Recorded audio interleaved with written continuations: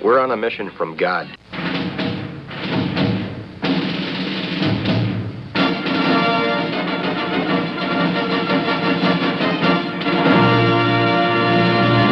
And now for something completely different.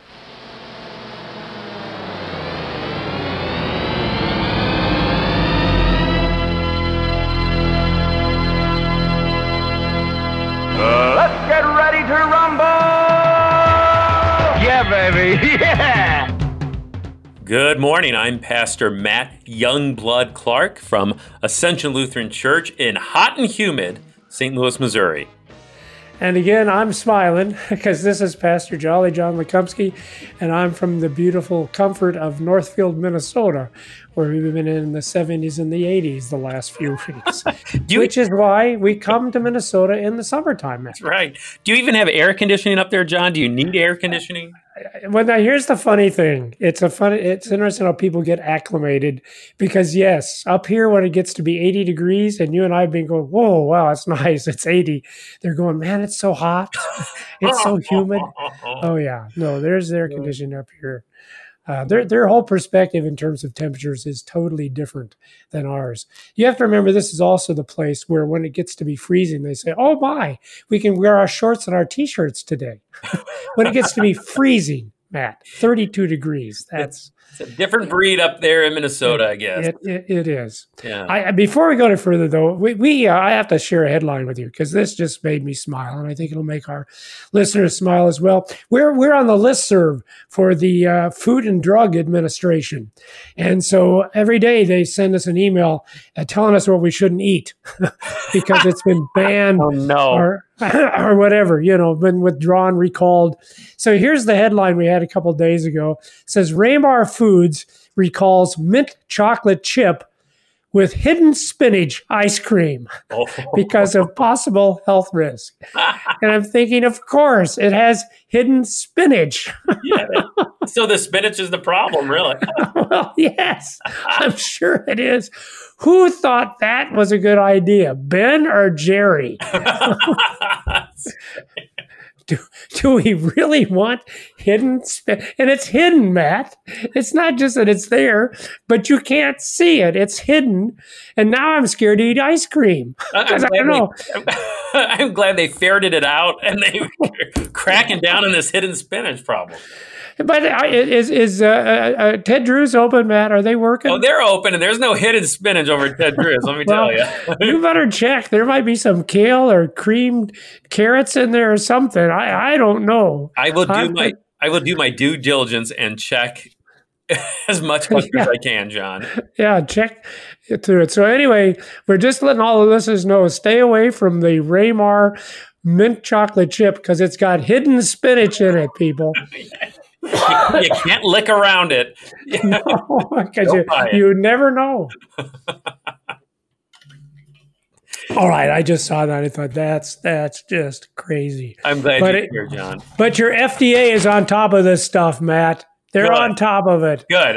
Wherever they find the hidden spinach, they're pulling it out. Yeah. So what did you want to talk about today, Matt? Oh, did we say what the show is, John? Oh, not again. Do we have to? Yes, this is Wrestling with the basics. Your up-to-date FDA guidelines provided here weekly. That's right. A public service to all of our listeners. That's right. Oh, no, I do miss that. I do miss the Ted Drewes. I'm looking forward to getting back and having some of that. Yeah. 2 nights ago, I had a jumbo hot fudge sundae. We walked from our house. It was great. That'll cool you down. Well, there you go. In 90-degree temperatures, you need some good Ted Drewes. Right. Where are we going, Matt?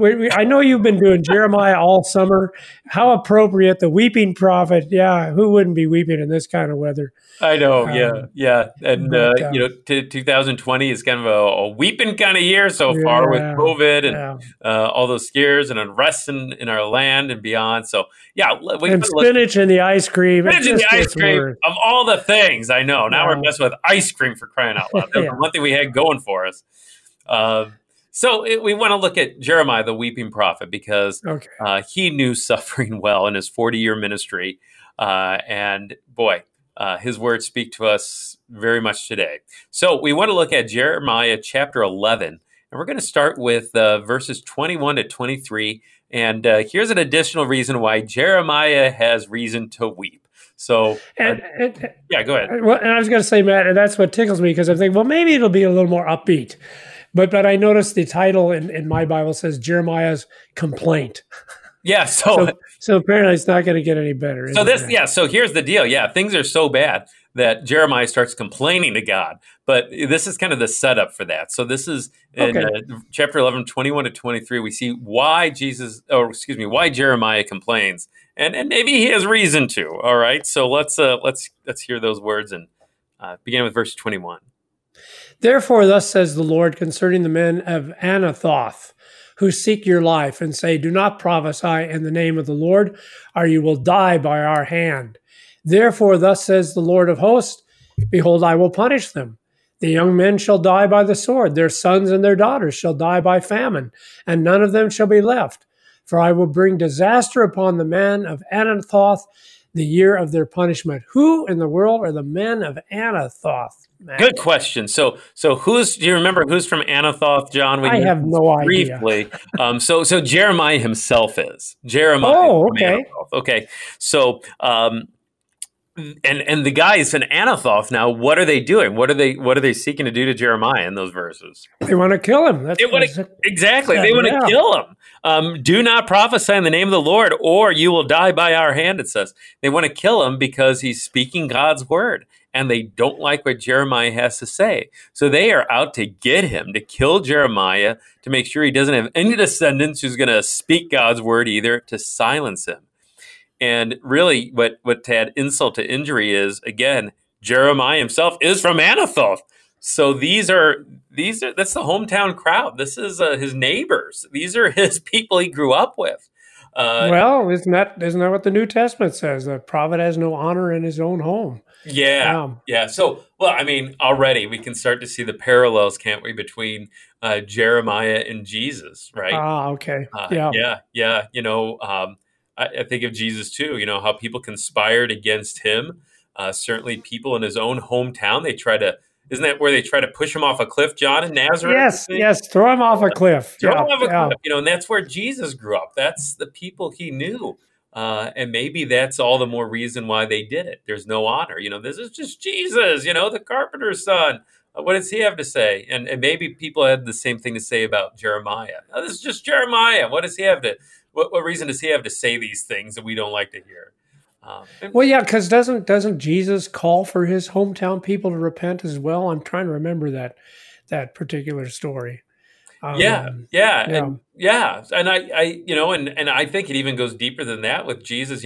In Mark's gospel, they even say that his family thinks he's crazy. That's early on in Mark's gospel. I always was interested by that too, and maybe Jeremiah's conspirators even include his own family members, like it did with Jesus. And then, of course, you think about Jesus. Of course, then he's betrayed by one of his own disciples with a kiss. Because Judas presumably didn't like what Jesus had to say. And here it is with Jeremiah. So like you said, John, nothing new, right? People out to get Jeremiah, people out to get Jesus.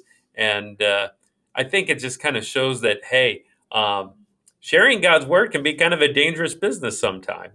And we see that today too, in our world, certainly. There was a story of a pastor who had a 5-year-old son who he'd read to every night. And they just read out of a children's Bible, and they heard stories about Joseph and Jeremiah and Peter and Paul and Stephen and Jesus and all those guys. And each story talks about how someone's thrown into a pit or put in prison or stoned or crucified. And they would read those stories, and the little boy would ask his dad, the pastor, why did they throw him in the pit? Why did they kill him? Why did they put him in prison? And the dad always gave the same answer. It was because they were sharing God's word. And so the one evening, the little boy asked that same question. The dad gave the same answer. And then the boy thought about it and asked his dad, are they going to kill you too? Just that idea that, there is a risk associated with sharing the word of the Lord, especially when the word of the Lord isn't popular. And Jeremiah's word of God's judgment and discipline certainly wasn't popular in his day. And, some of what we share as pastors isn't maybe that popular today either in 2020. But, I also think, John, it's not just pastors that pertains to, but I think it's everyone, every Christian. As we share God's word, there's some risk involved. I was thinking we were able to still celebrate confirmation this year. I give thanks to God that we were able to do that, even with the pandemic. But that always strikes me in those confirmation vows, how those confirmads pledge to remain faithful to God their whole life, and the wording is to suffer all, even death, rather than fall away from it. So I think, again, it's not just prophets and pastors, but anyone who lives out the faith is going to be different from the world around them, or at least should be, and have to be willing to perhaps suffer because of it at times. Yeah, I understand what you're saying, Matt. Yeah. So anyway, so that's the problem. All right. So that's the problem. The people of Anathoth are out to get Jeremiah. They want to kill him. They want to wipe him out because they don't like what he has to say. And here we go in verse 12. Here's Jeremiah's complaint that you brought up earlier. So John, you want to read verses 1 through 4, and then be listening for what is Jeremiah's complaint in all this. Righteous are you, O Lord, when I complain to you, yet I would plead my case before you. Why does the way of the wicked prosper? Why do all who are treacherous thrive? You plant them and they take root. They grow and produce fruit. You are near in their mouth and far from their heart. But you, O Lord, know me. You see me and test my heart toward you. Pull them out like sheep for the slaughter and set them apart for the day of slaughter. How long shall the land mourn and the grass of every field wither? For the evil of those who dwell in it, the beasts and the birds are swept away, because they said, he will not see our latter end. Okay. All right. So what's Jeremiah's complaint here in those verses? What would you say? Well, and see, actually, this helps make more sense to me, because I'll be honest with you, Matt. I was hearing your thoughts about, when you proclaim the word of God, you might be in danger, you might be persecuted. But to be honest with you, I did it as a career for 40 years, and other than a handful of instances, no, actually, people seemed to appreciate what I was doing. I didn't face a lot of persecution for do that. In fact, a lot of times I would go to the stores and I'd have my little collar on, and I might even get a free cookie or something. I gotta wear my collar more. Well, seriously, Matt. Yeah, you'd be surprised at how nice people will be to you, or at least they used to. Maybe not anymore, because I know I did have a person curse me out once when I had my collar on because he thought I was a Catholic priest, and apparently he'd had some problems with Catholic priests. But this part, I can identify with this because, it really does seem like the people that are wicked and treacherous, they seem like they're doing real well. They don't seem like they have the kind of problems that I have. They seem like they've got more money, certainly have bigger, fancier cars than what I'm driving. So that's the complaint. Why would that be? Because you would think that God would punish the evil people, and then good guys like me, we'd be the ones that would be prospering. Yeah, that's exactly it. So why do good things happen to bad people? That's what. Or even more, why do good things happen to bad people? Is that what you said? I think that's what you said. All right. So even more of that. I need to pay attention. I'm sorry, man. Why do good things happen to bad people? Why is the Jeremiah? Specifically, why does the way of the wicked prosper? Why do all who are treacherous thrive? So he's complaining to God here. And, his question ultimately is why? Why? Yeah. That's the big question. Why, Lord? And we ask that question of God all the time. Why? Why this? Why that? And specifically in Jeremiah's case, why do the wicked thrive? So I think that what he's talking about here, really, his kind of question has a name for it. We call it a theodicy. What? I know. What? It's a fancy theological word, theodicy, and you've heard it before, John, right? So two Greek words make up the word theos and dike. So theos means God. and dike, what it means. I have no idea. What's it mean? Justice, I guess, righteousness. Oh, okay. Justice. Right, okay. So it's kind of this idea, the Odyssey. It's not theological idiocy, like wrestling with the basics. Not theodicy, because that's what I thought of first. That you were calling us a bunch of idiots, but no, not theodicy, not idiocy. No, go ahead. I'm sorry, Matt. So anyway, basically put those words together, God and justice. It's this question of God. Where's the justice? Okay. Where's your goodness? Where's your power? What's going on here when the evil thrive, it seems? And we probably see that happening today too. And we wonder the same question Jeremiah wondered. So this whole theodicy idea, it's this has been around for centuries. You're questioning God and why bad things happen. And so it's kind of this unanswerable riddle. So this idea that, God can't be both good and powerful if there's bad in the world, right? So that idea that, okay, if there's wrong happening in the world, either God isn't all powerful and it means he can't stop the wrong, or it means that God isn't good, right? He has the power to stop it, but he chooses not to because he's really not good. So this idea that God can't be both. Maybe he's lazy, Matt. Yeah, maybe he's lazy. Yeah, it's like me. I'm good, but I just don't ever get around to doing it. Well, you're retired. Yeah, I'm retired now. Maybe that's it. God says, "Hey, I've been working this creation for a long time. You guys take care of it." Yeah, so that's exactly. Yeah, so then he's not powerful, or at least he doesn't choose to use that power, right? And that's people have struggled with that for centuries. So I think, when we feel like Jeremiah, when we start to complain to God, when we start to think, hey, why are the wicked prospering? I think we need to think about three things, okay? First, I think we need to affirm that, God is good, okay? Yes. God really is good. No matter what's happened in the world today, God is good. And I think that Scripture teaches that again and again and again.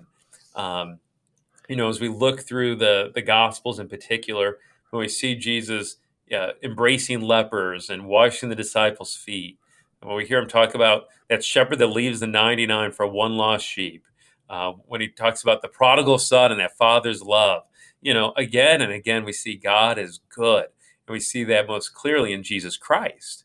And we see that most powerfully at the cross when Jesus willingly suffers the beating and the humility, and finally the death of the cross. So for those who question whether God is really good or not, when we see the bad things that happen in our world, no, God is good. And we see that in his word. We see that most clearly in Jesus. And so just to affirm that, I think is important. I've got a quote here from Paul Gerhardt, the famous Lutheran hymn writer. Yeah. He says, God does all things justly, though we do not always observe the reason of his justice. So he's always good, even though we might not understand that goodness. Yeah, exactly. He is God, and we are not. Yes, So we just trust that God is good, even though we may not see it, like the Gerhardt quote says.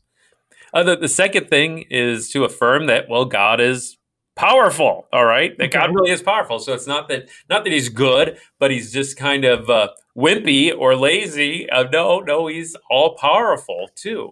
And again, we go to Scripture to see that.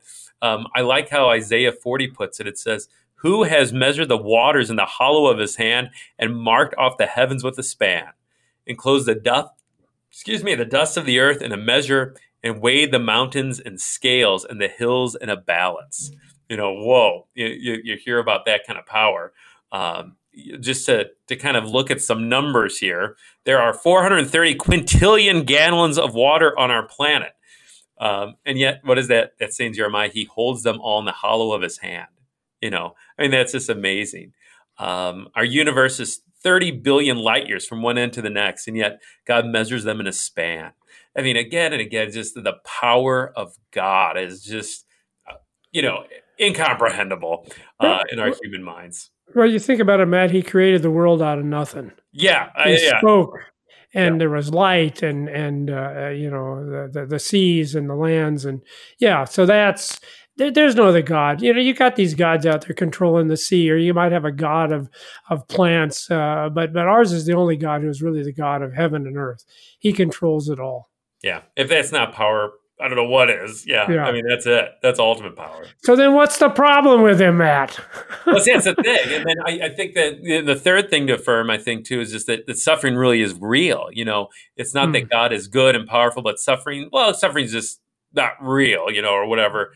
Again, Scripture affirms suffering is not an illusion. It's real. It's something that's existed since the imperfection of the world came about through Adam and Eve's sin. And it's going to exist until Christ returns to make things right. So God is good, God is powerful, but there's still suffering in the world. So you have to acknowledge that. And so in the end, really, Jeremiah's theodicy and his questioning about suffering is a bad question. I mean, it's irrelevant. It's not going to lead to an answer. We can't somehow figure God out with our finite minds, but we just have to simply say, God is God, and we're not. Like Gerhard put it, another way to summarize your Gerhard quote, God sees the big picture. We don't. So to have that theodicy, to have that questioning, no, we can't question God like that. No, that's not how it works. But instead of questioning the Lord, to trust in the Lord, that he knows best. Just a couple more verses, John, in chapter 12, just one more verse. So okay. Jeremiah does this complaining. Jeremiah does this questioning. Why do good things happen to bad people? And then here's the Lord's answer in verse 5. Here we go. Here's the big answer. If you have raced with men on foot and they have wearied you, how will you compete with horses? And if in a safe land you are so trusting, what will you do in the thicket of the Jordan? Okay. So what God answers Jeremiah's interrogation with his own questioning, right? He just answers his question with a question. If you race with men on foot and they've wearied you, how will you compete with horses? If you're complaining about this, Jeremiah, the threat of these individuals, just wait. There may be greater suffering ahead. And how in the world are you going to handle that if you are complaining about this? So it's not the most comforting of answers, but it's another question. And that got me thinking about Job, Job and his suffering in the Old Testament and how he questions God and his friends question God and try to figure God out. And in the end, what does God say? Well, he answers with a question. Where were you, Job, when I created the world? Mr. Big Shot, if you're going to question me. And in a similar way, that's what he does with Jeremiah, is he answers with a question, not giving an answer, not having explained himself before Jeremiah, but just acknowledging that he is God and Jeremiah is not. So again, as difficult as that might be for us to hear, to not question God's reasoning for suffering, but to have a trust in him in the midst of suffering.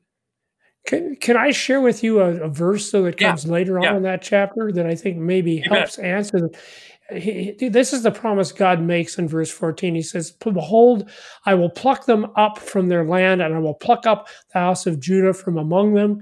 So it's basically what our text started with, those verses in 22, or 11 rather, where he said, look, in the end, all of these people are going to be destroyed, though.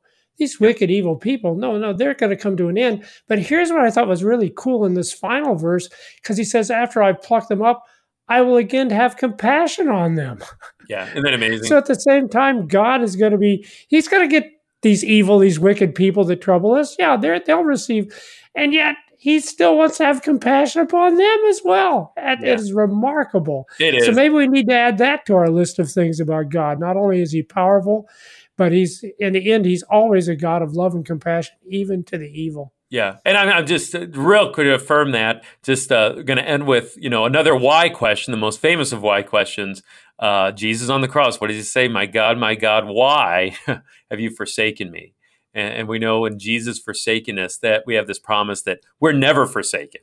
So again, yes, in the end, we have a God who's compassionate too, and merciful, and forgives. We see that in Christ himself, most especially. Yeah, for sure.